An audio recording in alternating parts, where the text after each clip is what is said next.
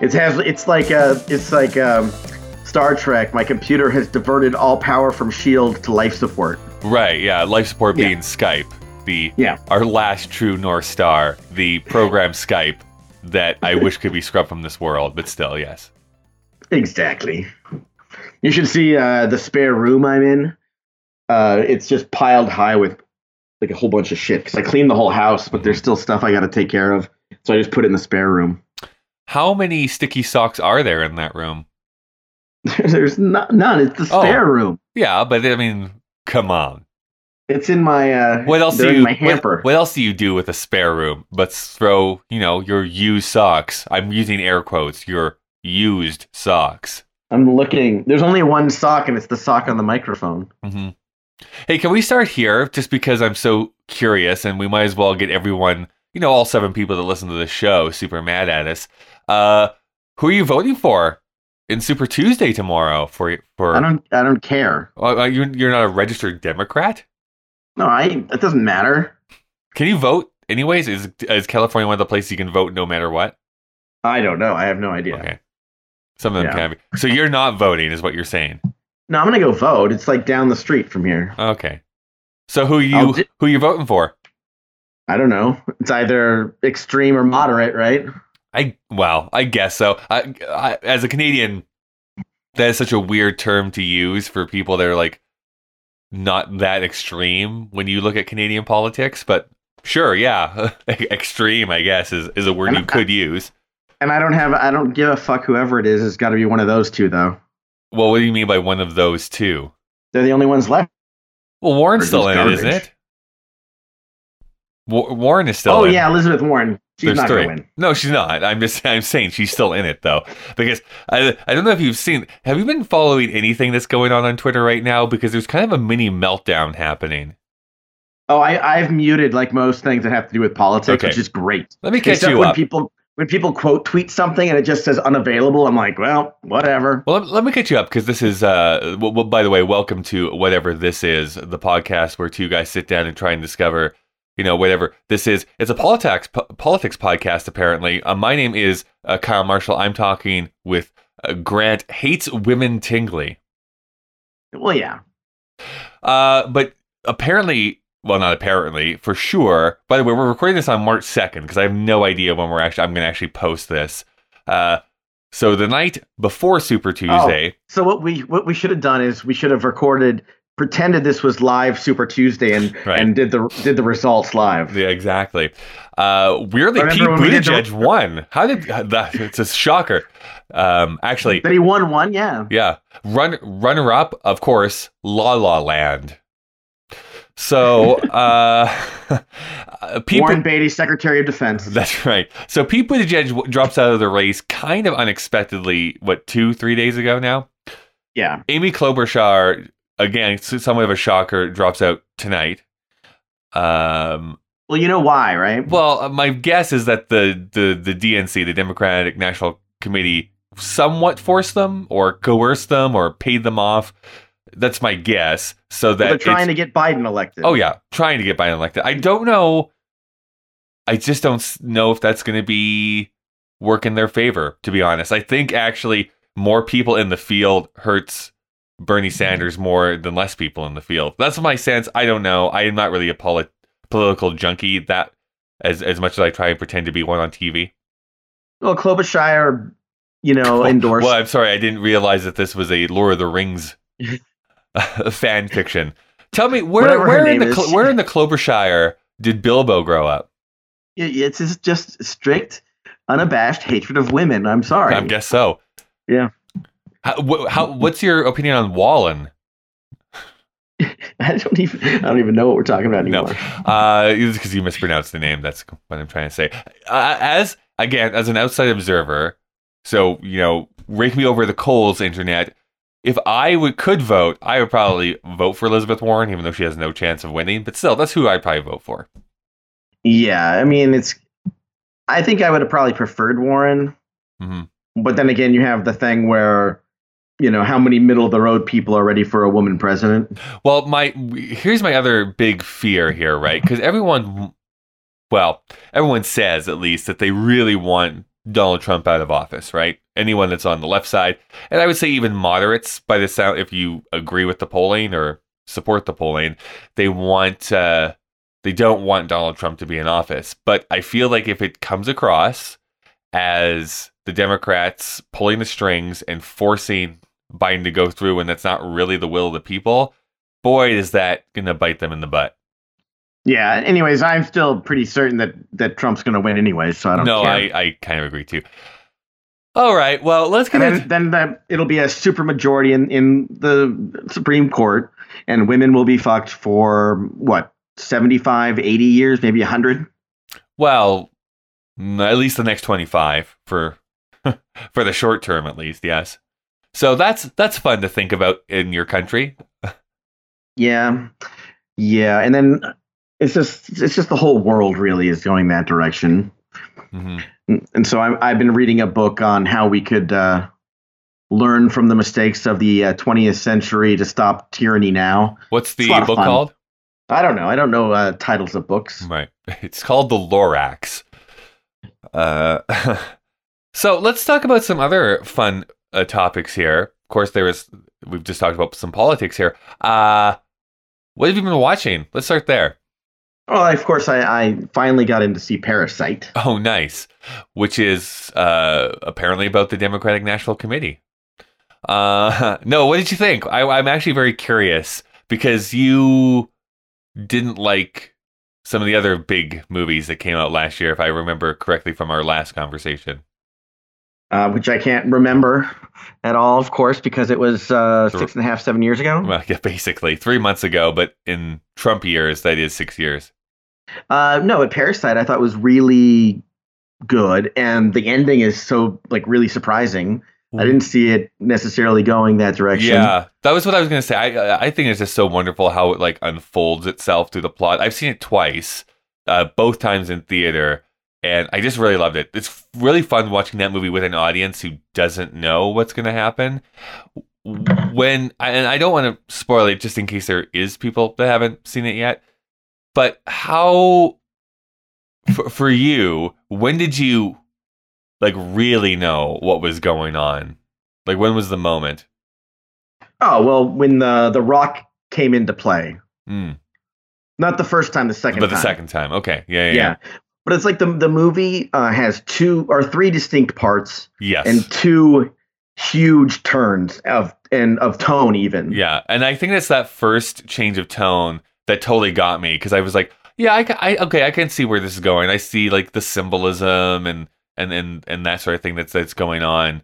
And then that first turn happens, I'm like, oh, this is a completely different movie than I thought this was going to be. And then it does that kind of third act change too. I'm like, oh, okay, this is even different than what I thought that was going to be. So, as a fan, but then you even get that one moment where there's even in the third act there's another shift where the party, sure, the father in the thing has his turn. Mm-hmm. So it's even that's a mini one where it's I didn't expect that. And the most important thing to me is being surprised. And I wasn't surprised at all. I didn't see the basement coming. Mm-hmm. No way in hell. How could anybody see the basement coming? No, but that's the beautiful thing about it too, because there's actually a bunch of foreshadowing to that reveal that on my second watch was really cool to see. It's oh, they really pointed you that this was what was about to happen. And yet it was still a surprise the first time I watched it. So yeah, I gotta watch it again. Now, did you watch this in subtitles, or did you have a dubbed version down there? Subtitles. I don't do dubbed. Okay, subs, no dubs. That's good to know. And did that ruin your enjoyment of it? Well, I can't read. True. So, yeah. So you had no idea what was going on. It's just body language, 100%. Yeah. But no. I obviously enjoy it when there's subtitles way more than dubbing. It's the best way to watch it. I mean, is the dubbed version even available? I would assume on iTunes or Google Movies or something like that. If you were to rent it, probably has a dubbed version. I wish that they would just outlaw that. Well, I mean, constitutional amendment. Now let me sell you on this though. Let me sell you on this because the dubbed version is just Carrot Top using 6 different voices. Now, in or out? Yeah, he's like, I wanted them to attach a knife to this stone, so it's a rock and knife and whatever. There's my best Carrot Top. I mean, you try. It would be mostly like painting like he'd like put headphones on the rock and be like, it's rock music, right? And then beat them over the head with Dwayne Johnson. Right. Yeah. So that's our little fan fiction that we got to create. That was fun. Now, see, I was in the movie theater with one other person. Oh, really? Above middle-aged woman. Oh, interesting. Did she enjoy the movie? Yeah. She, when we got to the part where they started talking about the driver having sex in the back seat. Yep. And the husband said, does he get off putting sperm on my seat? She got up and walked out and never came back. Boy, she didn't even get to see the reveal. She was just gone. Yeah. And so I walked out and I asked the ticket people if she got a refund. They're like, yeah. And I'm like, did she give a reason? They just kind of shrugged. I'm sure that they don't want to explain that to people, but yeah. I did not know that there was Asians in this movie. Did not know that was what was going to happen. Yeah, like the SNL last night where he's like, and I'm not in Parasite. Oh, right. 2 nights ago. Yeah. Yeah. I watched it last night. I did not. I've seen that sketch though. Well, of course you did. Of course, it's about musical theater. Thing. Yeah, but there's also another one in there from Sound of Music. Oh, like another sketch? You mean? Yeah, there's another sketch with John Mulaney and Cicely Strong, where it's Rolf and the eldest Von Trapp kid who's 16, going on 17. And so, yeah, they're just doing a little song and dance in that and singing a parody of that song. You know, I'm greatly hoping that they ask John Mulaney to be the host of the Tonys this year, because I think he would do a stellar job. I told you this on Twitter, in a Twitter exchange. You can follow me at the Kyle Marshall on Twitter. And my enjoyment of John Mulaney goes up exponentially when I know that he is in a sketch that only he finds funny. Yeah. I just happen to also find the sketch funny because it was parodies to a certain extent, but also kind of interesting how it was sincere. What shows they had picked and like really like weird like meta jokes that were going on at the same time. Anyways, I feel like a lot of people would watch it and be like, "Why is this funny?" And I'd have to like, all right, well, let me do like a dissertation on why this is actually a funny sketch. I really enjoyed the fact that the reason why they picked those songs was for like one line that actually fits their thing, but it's like 15 lines down the song. So it's like, okay, I get it, whatever. And then when they get to that one line, they're like, oh, that's what it was. Yeah. I also enjoy the fact that somehow John Mulaney has hoodwinked or maybe is blackmailing Jake Gyllenhaal to be super fucking weird. And I'm all here for it. Did you watch the Sack Lunch Bunch at all on Netflix? Of course I did. Because God, I love that. John Mulaney is my favorite comic since that last comic went down swinging by masturbating in front of women. Oh, I don't know who you're talking about, I'm sure. But yeah, you didn't fly somewhere just to watch him in a theater in the round style comedic show. I don't know if that happened or not. I'm not sure if I recall that happening. When he did the show, because it was theater in the round, did he just start whacking off and then make the sprinkler sound and go? Well, I did think it was keep spinning around. I did think it was weird that with my Playbill, I did get a sticky sock. So I just thought it was. Yeah, the people in the first 2 rows had the tarps. They were in the splash zone. I just thought it was a New York thing. That's just what I thought. By the way, I'm going back to New York in like 3 weeks, which is really come exciting. As you are. Anyways, I mean, the Sack Lunch Bunch again is like so idiosyncratic, and there's this lovely. I would say the funniest bit is the Jake Gyllenhaal Music Man bit, basically at the very, very end. Yeah. A, because I was not expecting it to happen, and B, because Jake Gyllenhaal just commits to everything he does. So if he's being a fool or being like intense or being sincere, it's like him, but doing that 100%. And it's so funny to me. Did you hear the John Mulaney interview where they talked about where like their first choice was some singer from the 1960s, but he's dead? Oh, he's dead. Well, they asked somebody else and they said no. They wanted someone else to come in and maybe not for that role, but they wanted them to be a part of it. And they just straight up like, no, I'm not going to do that. So Jake asked John, he's like, what do you want me to do? And John just says, just do what you do. And John's like, and he took it exactly how I wanted him to go, as far as he possibly wanted to go. Yeah. I would like to meet Jake Gyllenhaal someday. I want to know how weird he is in real life. Wait, do you want to MEET him or MEAT him? Correct. Yes. All the above. Yeah. So now that he's on social media, now that he's doing crazy shit with like Hugh Jackman and Ryan Reynolds, all of a sudden we're like, he has a personality. Yes. But I mean, you saw the Bubble Boy. He has that area in his range, and there's like Velvet Buzzsaw and Ongcha. They have that range, or whatever that movie's called. He has that weird area in him, but it's not like we see Enemies, we see whatever that Brothers movie was with Tobey Maguire. I saw Jarhead. Oh, fuck that. I saw it in theaters. I saw it in theaters too. I was there with my girlfriend Alicia, or was it Sarah? I don't know, one of them. Okay. And we just sat there for 3 hours or whatever, how long it was. And it was just like, what? Nothing's gonna happen ever. Jarhead is a movie that I remember going to the movie theater, paying and watching the movie for the full, I'm guessing, 2 hours. Oh, the whole thing is vivid in my mind. And I literally could not tell you a single thing that happens, except for at the very beginning, you see Jake Gyllenhaal having sex and you see his butt. That is basically the only thing I remember from that movie. Well, I seem to remember there was oil fields at some point. No, that was Jake Gyllenhaal's butt. That it could have also been Three Kings, which is a good war movie. Yes. Yeah. By a terrible, terrible human being, but yes. But it has Spike Jonze. It does. And that's when we all realized that Spike Jonze can act. Where is that guy? That's a good question. Is like Her the last movie that he did? Oh, yeah, I forgot that he did that. Yeah, that was, 6 years ago? Oh, at least. 5 years ago? Probably like even longer than that at this point. Listen, but I mean, we also I miss him in front of the camera, too, which he hasn't done in much longer than he hasn't directed. Yeah. Apparently, he's done a bunch of shorts and music videos.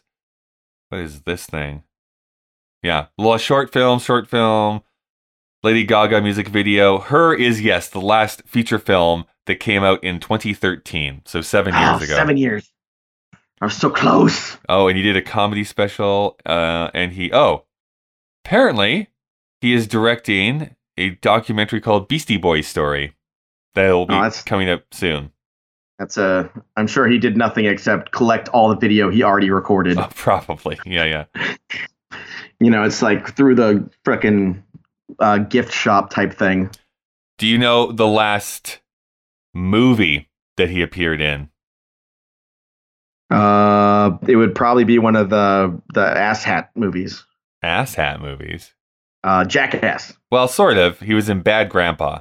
Oh, Bad Grandpa. I was going to say that, but that's what I was thinking. And then an episode I bet you he even directed some of that too. And an episode of Girls in 2015. Oh God, that show, man. Oh, what a... Well, you hate women. I know this already, but... Especially girls. Especially young women, yes. Yeah. Talking about that, you saw The Invisible Man. Oh, Leigh Whannell finally getting something that he can sink his teeth into. Like, I don't know who... Wait, stop. Who is this person? He's the writer-director of The Invisible Man. Leigh Whannell, what? Am I saying his name wrong? No, I'm saying, like, what else has he done? Because I don't know what he's done.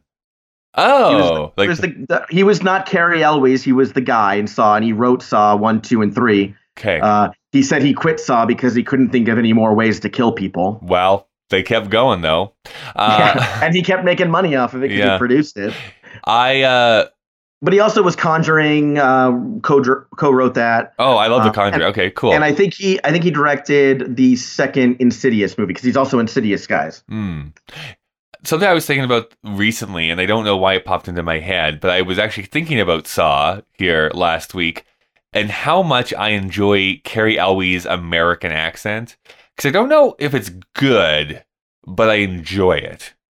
The best Cary Elwes' American accent is from Liar Liar, hands down, where he's playing the little fluffy guy. He's a Hufflepuff. Let's be certain here. Yeah, well, come on. He's a Hufflepuff. He's a Hufflepuff and he's a bottom, and we don't respect either in this household. And he's the funny one of the funniest parts of that movie is when he's like, "Oh, it's the claw." It's the claw.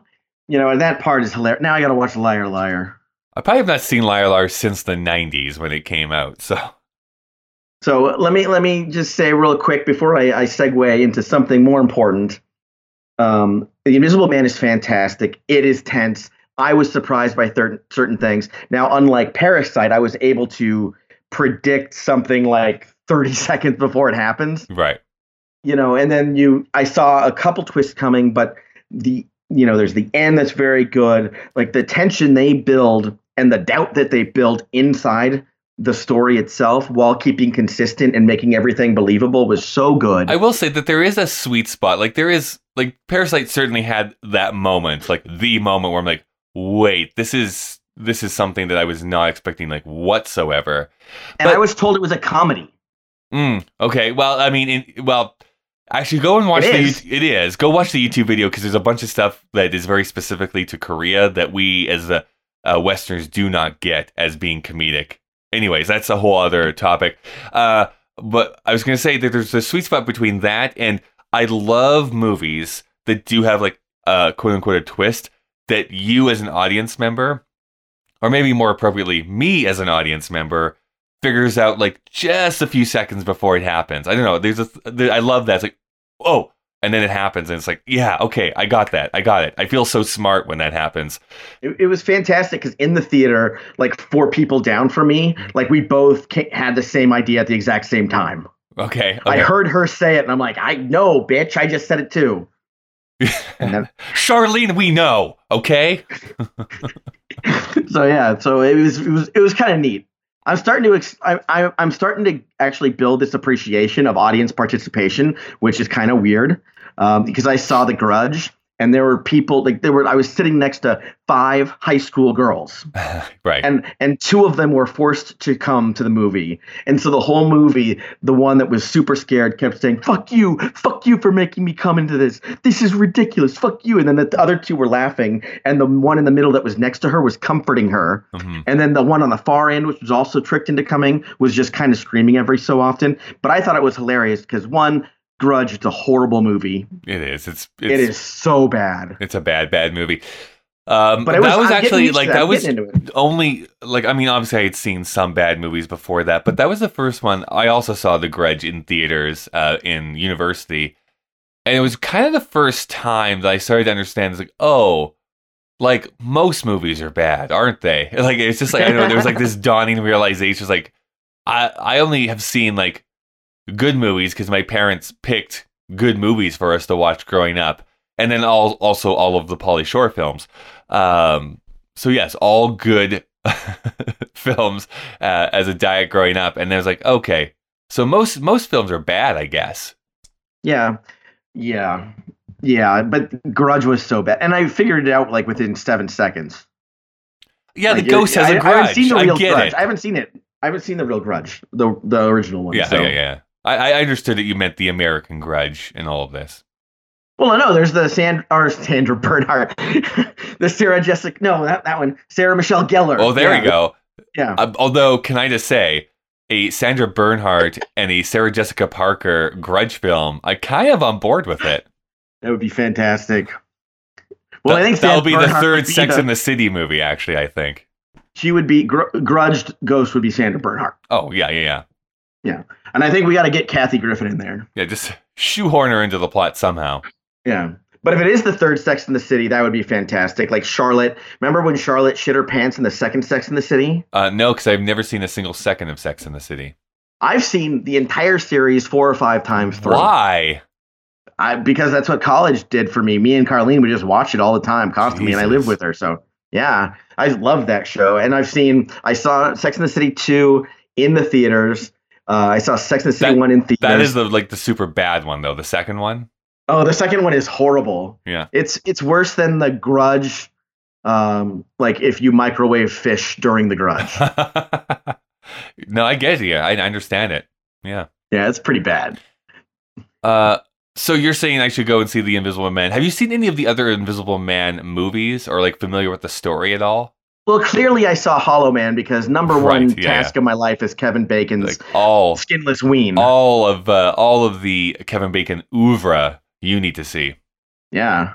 Well, if you want to get into that, Stir of Echoes is one of the great horror movies. If it didn't come out the same year as The Sixth Sense, I think it would have been a big movie. By the way, I should just do as a pitch here at this point, if anyone is still listening, because I don't want any free time in my life, I have started another new podcast called Kyle and Dave versus the Machine, where me and my friend Dave are going through a bunch of movies that were made in 1999. And every single movie is picked by Albert Pujols. You won't get that joke. I would not. Is that from the peanut butter incident? Is that why? No, he's a baseball player, plays for the Angels. His nickname is the Machine. Oh, I got you. Yes, in the fiction of the podcast, I have created a sentient machine that tells us which movies to watch. Just because I want my ego stroked, among other things. Have you listened to any episodes? No, of course not. Okay, great. No, I've seriously, I haven't listened to a podcast in over maybe 20 months. But you make podcasts. Yeah. I don't know what happened. Something switched in me in the past year and a half. I've been listening to music now. Oh, I kind of have, well, I shouldn't say that. I do go in waves because I listen to podcasts a lot. I say because of the job that I have, but mostly because I just like them. But there are times it's you know what? No, I just want to listen to some music, and I just sit in my house or when I'm driving, I'm yeah, let's get some driving music on and just go. Well, I noticed that with my bipolar, it actually helps a lot. So it relaxes me when I'm amped up, and it brings me up when I'm depressed. It's really nice. But I just realized I have listened to a few because I've been listening. I listen to Creative Block, whatever that's called. Oh, really? Okay. Every once in a while. I really liked several of them. The Shoe one that you made me listen to, I've listened to a couple times. Oh, wow. Nice. Yeah, I like that. I liked her. Thank you. And then I did listen to a couple Sondheim ones, but Yeah, no, you don't care. I get that. It's a very niche podcast, which continues to grow and grow and grow, which is I got to say, congratulations on winning a Canadian Podcast Award. Oh, yes. Yeah, my podcast about musical theater has actually, garnered me a Canadian Podcast Award, which is hilarious because I thought I had zero chance of winning and woke up in the morning, I think to your tweet, actually, and I'm what? How did this happen? It's pretty fantastic, and I'm impressed. Mm-hmm. Now, speaking of liar, okay. I saw Sonic the Hedgehog with Jim Carrey, and we're back to prime Jim Carrey all of a sudden, the wacky body, right. The insane choices, the flips of the script of how quickly he goes from, he's manic energy, so it can go, from calm to loud, calm to insane, whatever in a Does flip that of a still switch. play today, though? Is that still funny, do you think? I think that there was certain scenes that it would have been better if he toned it down. But there was a couple things that were really funny. And I think that the fun thing about it was a guy on the edge already. And Sonic basically drives him insane by the end of the movie. So they set up an insane person for the next movie. Which is going to be fantastic. So sorry, because I'm probably not going to watch this movie until maybe a few months from now. I like it a lot. Does Robotnik die in it or no? No, he gets. You want me to just say what happens? So Sonic gets sucked into our human world. Am I to understand that properly? Do you want me to explain specifically? No, I want to guess for a few minutes here. So okay. I'm guessing just from the trailers, he ends up in our world. Yes, that Sonic somehow ends up in our world. He is in Cartoon Land for a while. I'm envisioning an Enchanted situation here. Is Amy Adams in this movie? Yes, but she plays herself. Are you serious? Yeah, she stars in a Olive Garden commercial. Fucking it's in the middle of the movie, great. Just out of nowhere, Olive Garden, like a legit commercial for Olive Garden. Well, apparently it's just a commercial for a bunch of things because, they had to do a bunch of rewrites or not rewrites, but a bunch of visual effects over again. So it's just commercial after commercial. Well, that's good. That's a reunition. What do you call that? A reuniting of her and Michael Madsen? Madsen. That's not right. James Marsden. Although Michael Madsen might have made it better. Yeah, just fucking cutting Sonic's ear off. That's right. Yeah. So okay, so he's going with Michael Madsen. No, God damn it, James Marsden is a super cool cop. Meets Sonic. They become fast friends, and then they go and battle the mustachioed man that is known as Robotnik. Now, is Robotnik coming from this Sonic world, or has he been in the Earth No. world for forever? He's a mad scientist that's under contract with the government to track down this entity that created an EMP pulse that basically blacked out a big section. Okay. And Do they call him Robotnik or Dr. Eggman in this movie? He is called both.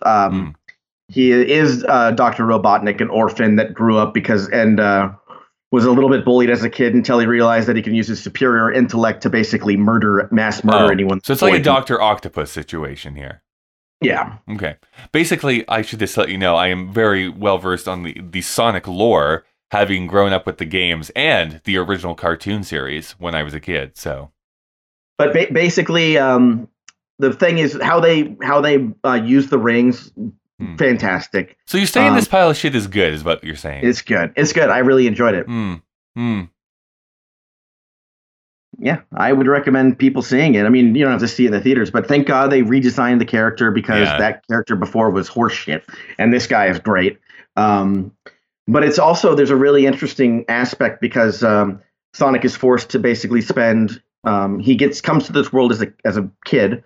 And he's basically like a human kid or just a Sonic Hedgehog kid? A baby goat. He comes here as a baby goat. Okay. And he has to basically he's hiding out because of his power of speed. Mm-hmm. And he's forced to spend 10 years by himself, but he's sneaking around like spying on everybody. And that's how he gets to know the whole small town. And what is this small town called? Guess. Green Hill Zone. Yeah. Well, it's Green Hills. But Green Hill, yeah, okay, great. Now, is there a Crisis on Infinite Earths in this storyline? There are multiple realities, yes. Yeah, but they might be planets. I'm not sure. It's not really specifically explained. They might be different planets. They call Sonic an alien several times. Yeah. He says planets, but it might be multiple dimensions. I'm not sure. Is there a Magenta Echidna in this movie at all? Or is it hinted at as like an after credit sequence? There is no Echidna, but there is a prehensile helicopter in the end scene. Great.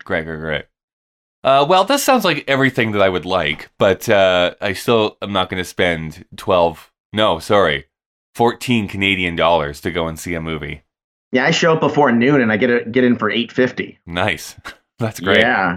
And I get a free coffee if I show up before noon. Shut up. Why? Yeah, because they have the coffee club at Reading Cinema down here on Cal Oaks in Murrieta, California, 92562. Oh, I mean, people are now going to stalk you, I think, if you give up your address. Well, that's what I want. Are you part of the Cine Club or no? No, it's just they call it the coffee club, but it's just nobody membership. It's just if you're before 11:59 in the morning, you just get a free coffee. Now there is no more of that free ticket business. What was that company called? Movie Pass. I found my card today because I clean the whole house except for the spare room, which is a human disaster right now. Right. There are bodies. And there is fecal matter. Socks. Yeah, we've covered that. No, they're not sticky anymore. Okay, well you say so. Listen really quickly. This is me hitting the counter with a sock. Oh God. Yeah. All right. Well, so there's that. But are you part of like? I nailed the sock, and now I'm nailing the nails. Mm-hmm. Yes. But you said that they're not in this movie. You said. Anyway, so are you part of like the A Stubbs list or anything like that at all? No, AMC is basically on the other side of the metropolitan area. Well, metro suburban area that I live in. Okay. So that would be ridiculous. But are you part of any of that type of thing? Because every theater now, apparently in the States, has their own sort of version of that. Oh, Reading is a small theater chain, which is, I think, mostly based in Australia. Oh. So yeah, it's pretty interesting. I believe there's a couple in Hawaii, and then they're really interspersed. There's one in San Diego, and then there's one here. So it's just not really that big. I've talked to them a couple times about the club, and this is all I get responded back with. We're working on it.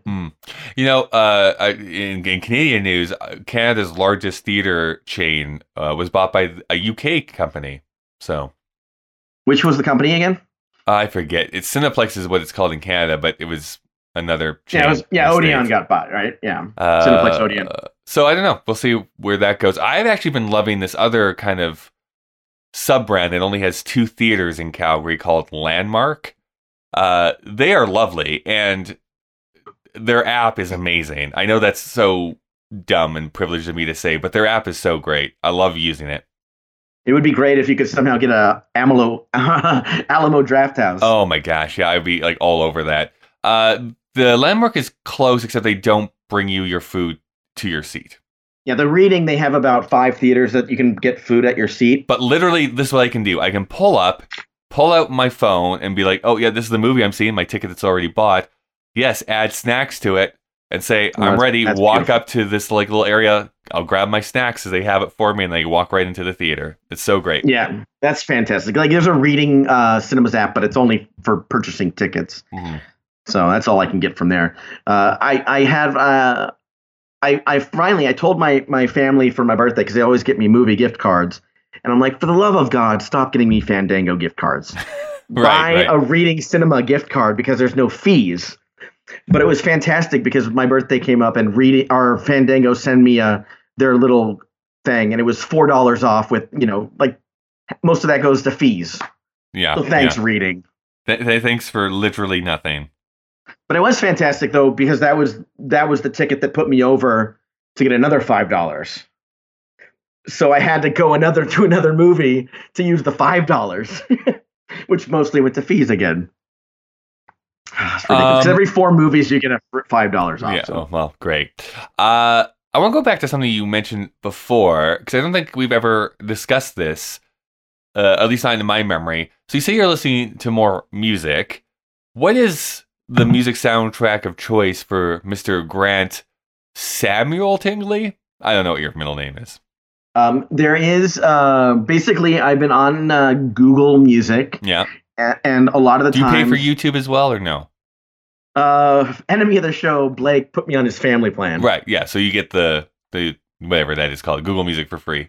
And it was funny because the reason why he put me on his family plan was because I kept complaining that I couldn't turn my screen off. Oh my God. And still listen to the YouTube thing, because I was listening to ASMR stuff to put me to sleep a long time ago, and that's why he put me on there. It was very nice of him. I've been paying for it for so long now that if I'm in a different Google account when I go to YouTube or at somebody else's house and they pull up a video, I can't do it. It's so like I cannot watch 2 commercials before this video. Like I want to stop watching right away. Did you see that the whatever Chloe's Infinite Playlist or whatever that movie or the show is called, their ad that they put was you could just sit there. It could be 44 minutes long if you just wanted to watch the first episode, and then you'd get to your video. Jesus. I mean, you could skip it obviously, but yeah, that's pretty ridiculous. Nonetheless. Anyway, so 6 pence, none the richer. Now, maybe you can tell me how to navigate this better. Because I was paying for YouTube Premium. There was a thing that happened in December where Google sent me a free Google Home thing or speaker. I don't know which one it is, the $60 one, whatever that one is. And so I tried it, and I'm like, you'll probably even start talking here. 1 second here. Hey, Google, can you play me a song from Hamilton?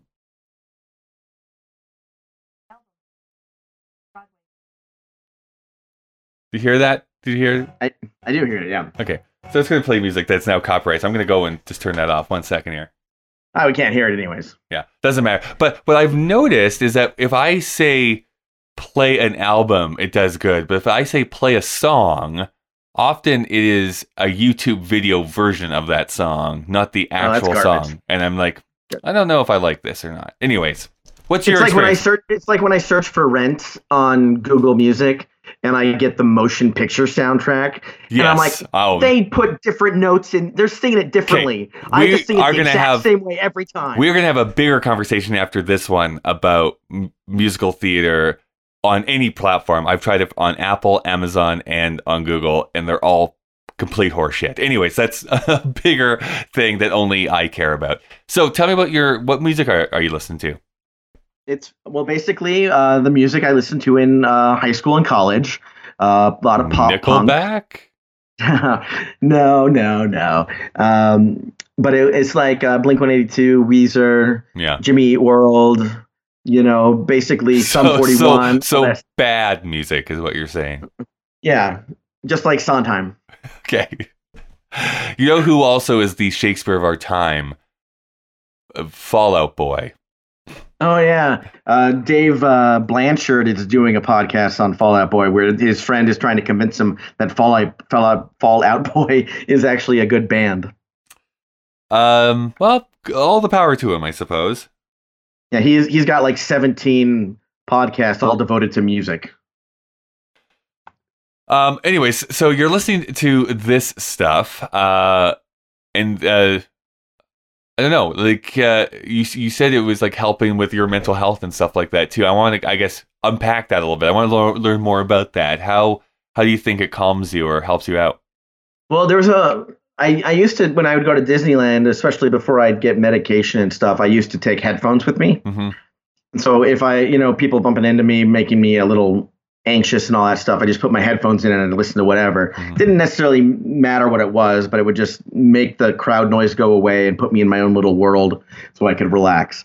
But now it's really simple. Like if I want to, calm down, I could pick like a slower Weezer like Pinkerton, mm-hmm. even though there's some fast stuff in there. It's really nice. Some later Weezer is nice and calm, like Island in the Sun. The one that had the Muppets in the music video is also quite nice. Yes. But then, if I need a little pick me up, like especially in the morning, like if I'm going to go to give blood or go job interview or whatever, it's good to, instead of being down and out a little bit, because I never was a morning person ever. But it gives me motivation. It brings me up a little bit. It's all about getting to that baseline, as my therapist would always tell me, right? Which is the in between of being manic and being depressed.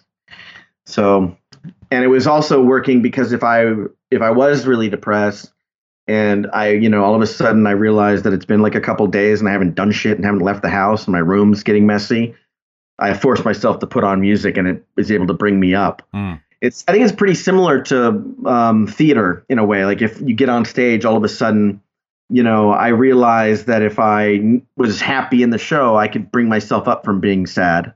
And all of a sudden I'm happy. And that's just because you're faking being happy. I knew that if I had to be up for a scene, I would just go to my dressing room and I would just start laughing and smiling like a maniacal maniac. It's like that, those monks or whatever that is, where you just force yourself to laugh like a big circle, right? And it starts to bring up your energy because everyone's laughing around you. And I don't know exactly what the science is, but you force yourself to be happy, basically. Well, smile releases endorphins. I mean, it's kind of like Pavlov's dog. Mm-hmm. You're doing things that you normally do when you're happy, and it tricks the part of your brain that doesn't realize that you're faking. Mm-hmm. Like the insecure man that doesn't realize his wife is faking. Right. Why did you tell me that? What are you saying? Do you know something I don't? I guess maybe I'm just more curious because the last 3 days have been really bad mental health wise for me. So I think maybe I should turn the podcast off for maybe at least a couple days and try and build myself up with something else. Well, and I really think like if you're going to do that, I think headphones are really important. Mm-hmm. Because you're able to block the certain things out of your head. Because when I'm, or playing the music while you're in the shower. Right. Because in the bathroom, you're in your own little world, too. When I'm putting my speaker on in my house and I'm walking around, you hear the outside people, you hear the goddamn leaf blower, mm-hmm. You hear all these different things coming into it. And when those get intermixed, you don't have the same result as being able to zone out. Right. Because like if I go for a walk and I'm listening to music, all of a sudden I'm, you don't realize it's been a half an hour. You've been in the zone. And I cross streets. I don't jaywalk. I'm able to, I always make sure I'm okay, but I'll forget that I crossed streets. It's the same thing when you're driving home. Yeah. You get into that zone and it's called passive meditation, where active meditation is sitting down, taking stock in your life and trying to clear your mind, where passive meditation is you're very active and you're still doing a lot of things, but you're able to separate out that portion of your brain that would prefer to do the active meditation, but you got to do shit. I'm also like anxious and worried about everything all the time. And there's this weird thing that happens that when I listen to music on a speaker, I instantly become so embarrassed by every music choice I have. I'm like, I wonder if people that can hear this, or if they can hear this, what are they thinking about why I'm listening to this piece of music? It's a weird dark hole I get into. So I prefer, yes, just to listen to it with headphones on.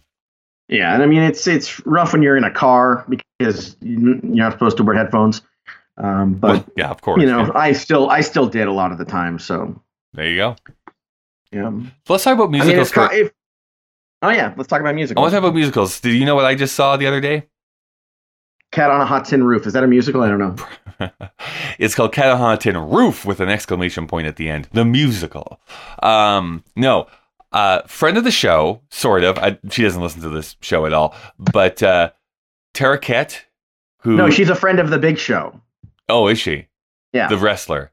Yeah. Oh, okay, great. So, I went and saw a high school production of Little Shop of Horrors. Oh, fantastic. Which is a great show. I love that show a lot. Yeah, you get to see Chris Evans, Taron Egerton, and that shit. really amazing... Oh, Billy Porter, of course. Well, sorry. Are you talking about like the Broadway production? No, that's the remake they're making. Oh, for the cinemas. remake. Yeah, sorry. So here's the thing. Very quickly, side tangent, and then we'll come back to this. Oh, did you wait? You're talking about Tara, right? Yeah. Oh, okay. I just pieced that together. I know her too. Married to Albertus, who I have actually never met, and I'm not really convinced is a real person. I've met Tara, so I believe that she is married to somebody. But I went to school with Albertus, but I've never met him either. There was a theory that I replaced him in Lysistrata, but we don't know. No one knows. Anyways. Actually, to be fair, you know the story about me eating the fat out of the George Foreman grease string? Yeah, you told that story in the show. Yeah, he's the one that paid $20, and his then girlfriend paid the other $20. Disgusting. So disgusting. He does exist. What I was going to say is that there's a little bit of, like, it's a mini controversy, really, but there is a Broadway revival currently happening of Little Shop of Horrors, off-Broadway revival, where they cast Jonathan Groff as the basically your protagonist, right? The person that Rick Moranis, Seymour Krelborn. Yes. Suddenly Seymour. But, you know, like, played by Rick Moranis, who's supposed to be like this dweeb, and it's like, Jonathan Groff, I love you, Jonathan Groff. Beautiful voice, amazing actor. You're great ass. I'm 100%. He's got a great ass. You're not a Seymour. You're too pretty. You are not going to convince me that you can't get a girl. Yes, you're gay, I know, but you cannot convince me that it's like hard for you to find a woman when you look like that. Same thing, because they're thinking of casting Taron Egerton in this new movie version they're thinking about making. I'm like, dudes, you can't cast super good-looking people in the role of Seymour. It doesn't work. Who they need is Dear Evan Hansen guy. Yeah, get Ben Platt. I could understand a Ben Platt in that role. Who's doing the studio? Let's see if we can buy it. Oh yeah, let's. Warner Brothers is hard out for cash. Let's see what they need. Here's an interesting thought I just had. Blumhouse, Little Shop of Horrors. Oh, that would be really neat if they would go into the musical route. I actually think, the whole concept behind the Blumhouse thing is making $20 million horror films and turning like $150 million profit. Like, that's just their whole MO. They constantly churn that out. It might be a little bit higher budgets here and there, but that's the basic bread and butter of it. I wonder if you could do musicals the same way, which is like, we're only going to do $35 to $40 million. That's the top budget that we can do, but let's make these like Little Shop you could probably do for that much money, but you could do all the off-Broadway stuff, like the little smaller things, and probably turn a pretty handy profit, I think. I don't know. Well, the problem is they end up casting, what's that girl from Pitch Perfect? She was in the last 5 years. Anna Kendrick was in the last 5 years. And like those two people were just not working. Anna Kendrick looks like, she's 23 and she's supposed to play this person that's, on the end of her acting career, circling around, and like she's like 42 or whatever, and she goes back to like 37. And so it just doesn't work. Like, the problem with those roles is that, they'll do lower budgets, but they want to get Anna Kendrick, they want to get Emma Stone. And that's the wrong route to go. They should look to theater to find those people. I wish they would do that. It's like, if you're going to be casting, if you were to make smaller budgeted movies, like, go with a lot of Broadway talent and maybe have one marquee star somewhere in the company. to maybe draw in a few more eyeballs. But really, it's like, I'm going to drop some names that no one's going to know who I'm talking about. But like, if you get like an Audra McDonald, or if you get a Sutton Foster, or like those types of people who are like super big on Broadway, but it's like, no, they can do it. Like, I know they can do it because they're amazing actresses. So just put them in there. People will buy it, and go from there. Well, it's great that, you can mix and match it, but you got a show like Frozen where you got Idina Menzel, you got Jonathan Groff. Yeah. And you got amazing whatever, Kristen, what's his face? Dax Shepard's wife, that one. Mm-hmm. Yeah. So, I mean, she's not really a theater person, but it worked out because they anchored it with two. Oh, and Josh Gad, of course. 3 Broadway actors and Dax Shepard's wife. Right. Matthew Lillard, I believe. Yeah. Mm-hmm. Well, Matthew, it's a polyamorous relationship with Freddie Prinze Jr., Dax Shepard, and Matthew Lillard. I mean, there's also this other thought I've been thinking of recently, and this is a very broad statement, but it actually goes back to Sondheim once again, where he mentions about the adaptations of his own shows. He says how hard it is to adapt a musical, a stage musical, into a film. Only because what you'll sometimes use a song for in a stage show, you can basically convey with like a close-up shot in a movie. So sometimes it's just like the different mediums, there's kind of like that oil and water mix where it's like, oh, okay, on stage this works really well, but when you film it, it doesn't really have the same resonance. So you have to really change things. So I've been thinking about that a lot, and I'm wondering if there's like a solution to it, or if there's only certain musicals that should even be attempted to be adapted into a movie version. Well, I think what they're doing with Hamilton is they're going to film it on stage. Well, they are. That's what's being released next year, right? That's what they're releasing next year. Yeah. Yeah. I prefer the Rent last performance than I prefer, like, the movie is not good. No. The last performance, which was filmed with them on stage, is fantastic, and it's really good. I mean, so I think that's what they should segue into more. Is filming on stage, or a very closed, like a very set driven, not location driven places. And well, it's going to be interesting because in the next year we're going to see 2 of the Lin-Manuel adaptations, because In the Heights is coming out as a proper film here later this year, and then next year Disney just bought the rights to have the stage version of Hamilton that they recorded being released in theaters. So we'll see which one does better. I don't know. I don't know if people are like, I'm buying a movie ticket, I don't want to see a concert of a play. I don't know if that's a thing. But I mean, they're trying. The guy that was basically the artistic director of the college that I went to, Daryl Drolls, he said he directed Footloose, and he would always shout at us in a gay way. He would always shout at us, the reason why you're singing this is because you're so fucking happy that you just can't talk about it anymore. Mm-hmm. You must sing. And that's really hard to convey in a movie. Mm-hmm. You're just so fucking happy that you can't just talk about it anymore. You have to sing about it. And especially, like you said, when you can do things like close-ups in movies, you can't do those things in the theater. Yeah. And so by singing, what you're doing is you're bringing the attention, and you're creating a close-up with a relationship with the audience through words and through music. So you create that connection, and you create that close-up, especially, I mean, obviously during solos. Yeah, and I think this is what, like, I'm going to throw so much shade here. Rob Marshall's only good movie that he made, which was Chicago, where they kind of figured out that problem in a way, which was all these musical numbers, and you can't do this for every musical because it wouldn't make sense for every musical, but it's like every musical number in that movie is either a dream or it is very clearly happening in their heads. So it's like you're entering into this other world, boom, here's a musical number, back in, so because they have this realization, and then they act on it. And it works in that film. Can you imagine Cell Block Tango done practically in a prison? Right. Yeah. That's fucking horrible.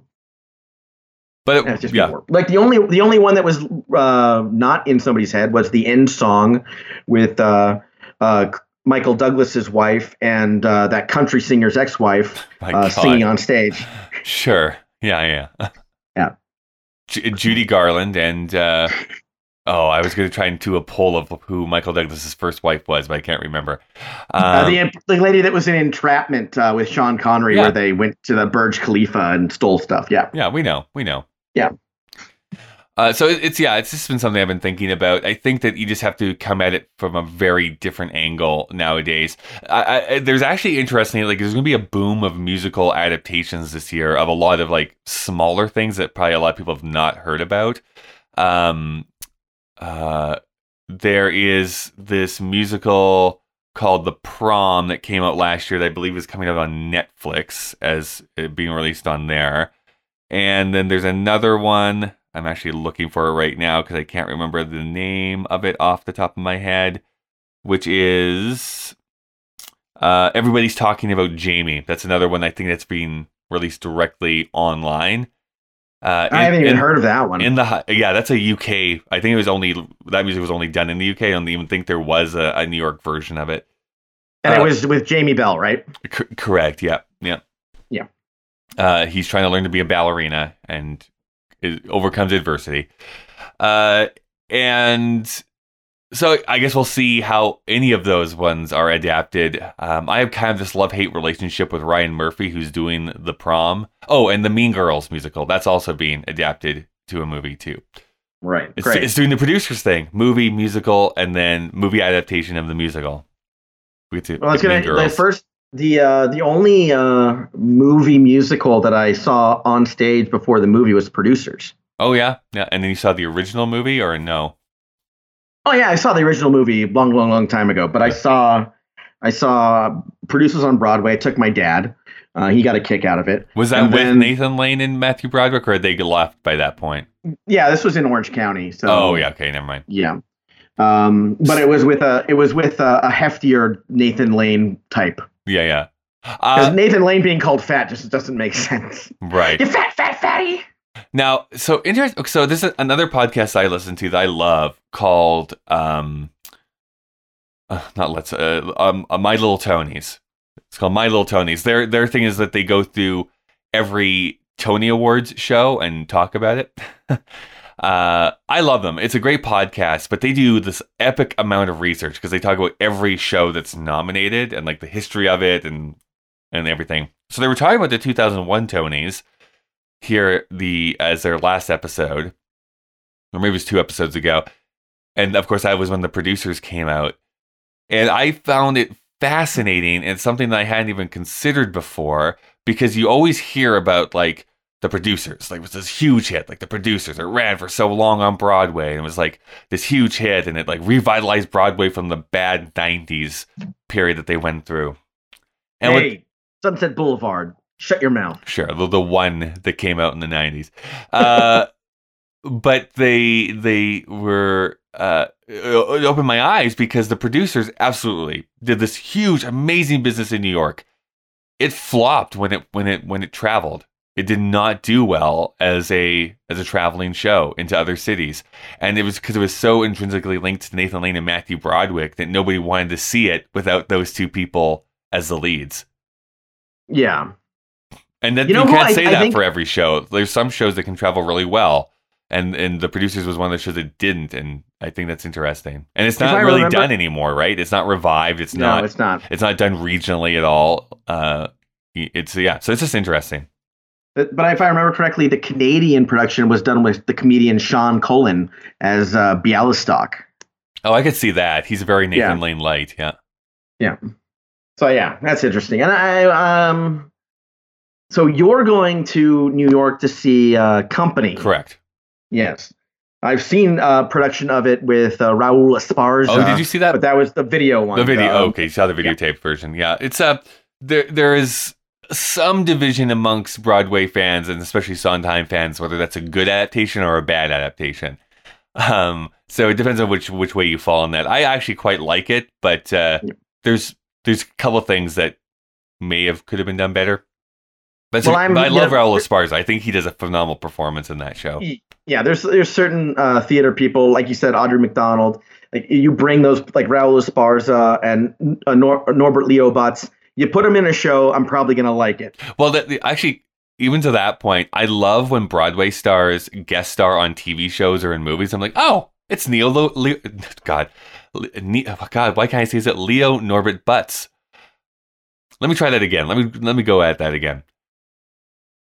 You see someone in a movie, and it's like, that's Leo Norbert Butz on there. I'm gonna like this. You know, I just love those moments when it's like, I know who this person is, and no one else does. Yeah, when he showed up in Bloodline or whatever exactly. that show was. Yeah, this is great. And it took me I'm like, I know he sounded familiar. Like there's something there. I know it, but I couldn't piece it together. Are you Sweet Smell of Success? Oh my goodness. And then the next episode, I finally watched the credits, and I'm like, Norbert Leo Butz, son of a bitch. So, fantastic. Anyways, we should maybe wrap this up as we've been recording for an hour, I suppose. Well, I'd like to give one little bit of tidbit information. Okay. Jason Blum from Blumhouse was nominated for 3 Best Picture nominations: Whiplash, Get Out, and BlacKkKlansman. That's great. Yeah, so I thought that's pretty interesting because only one of those is a horror movie. That is true. By the way, too, yes, I am going to New York to finish off that thought process. And between you and I, and because no one listens to this show, I really hope this doesn't fall through. This is why I have not really announced it really anywhere yet. Because I never believe anything is going to happen until it actually happens, and then sometimes not even then. Which is the producers of the Revival of Company have reached out to me to go and interview some of the people at the theater when I go to New York City. So that's what I'll be doing on the Sunday while I'm there. Is Sunday. Correct. If I get to meet Patti LuPone, I will have. Are you gonna poop your pants? Well, definitely. Well, something's gonna be happening in my pants. Let me tell you that much. I will be crusty socks are gonna be in your pants. That's right. I'll be so excited. So that's cool. I'll see if that happens or not. But they seem to want to do it. Yeah.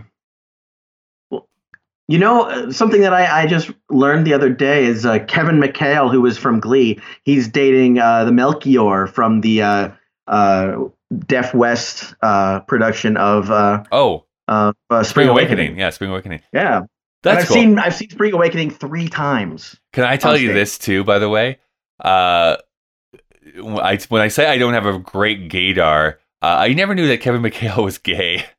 Like not even a little bit. Yeah, I didn't expect it. Yeah. I went for Spring Awakening one time with a high school class, and I completely forgot there was nudity in the show.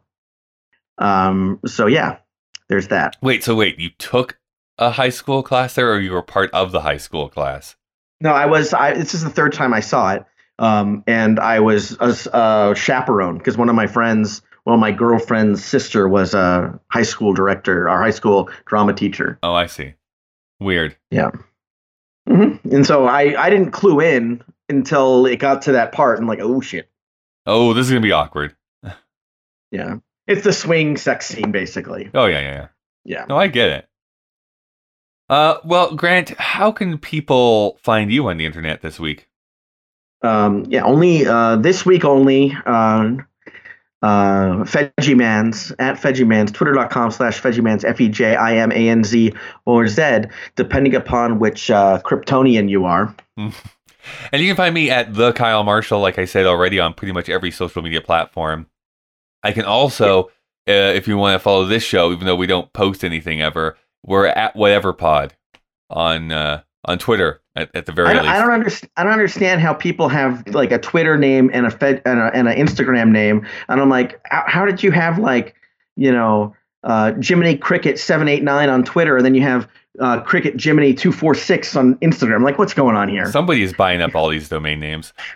If you could be in any musical, what would it be? One that you have not appeared in before. Joe Gillis, Sunset Boulevard. Oh, done. Easy. Yeah. I would play the Glenn Close character. I would be Norma Desmond. How cool was it that she got that role? She got that role young. She did.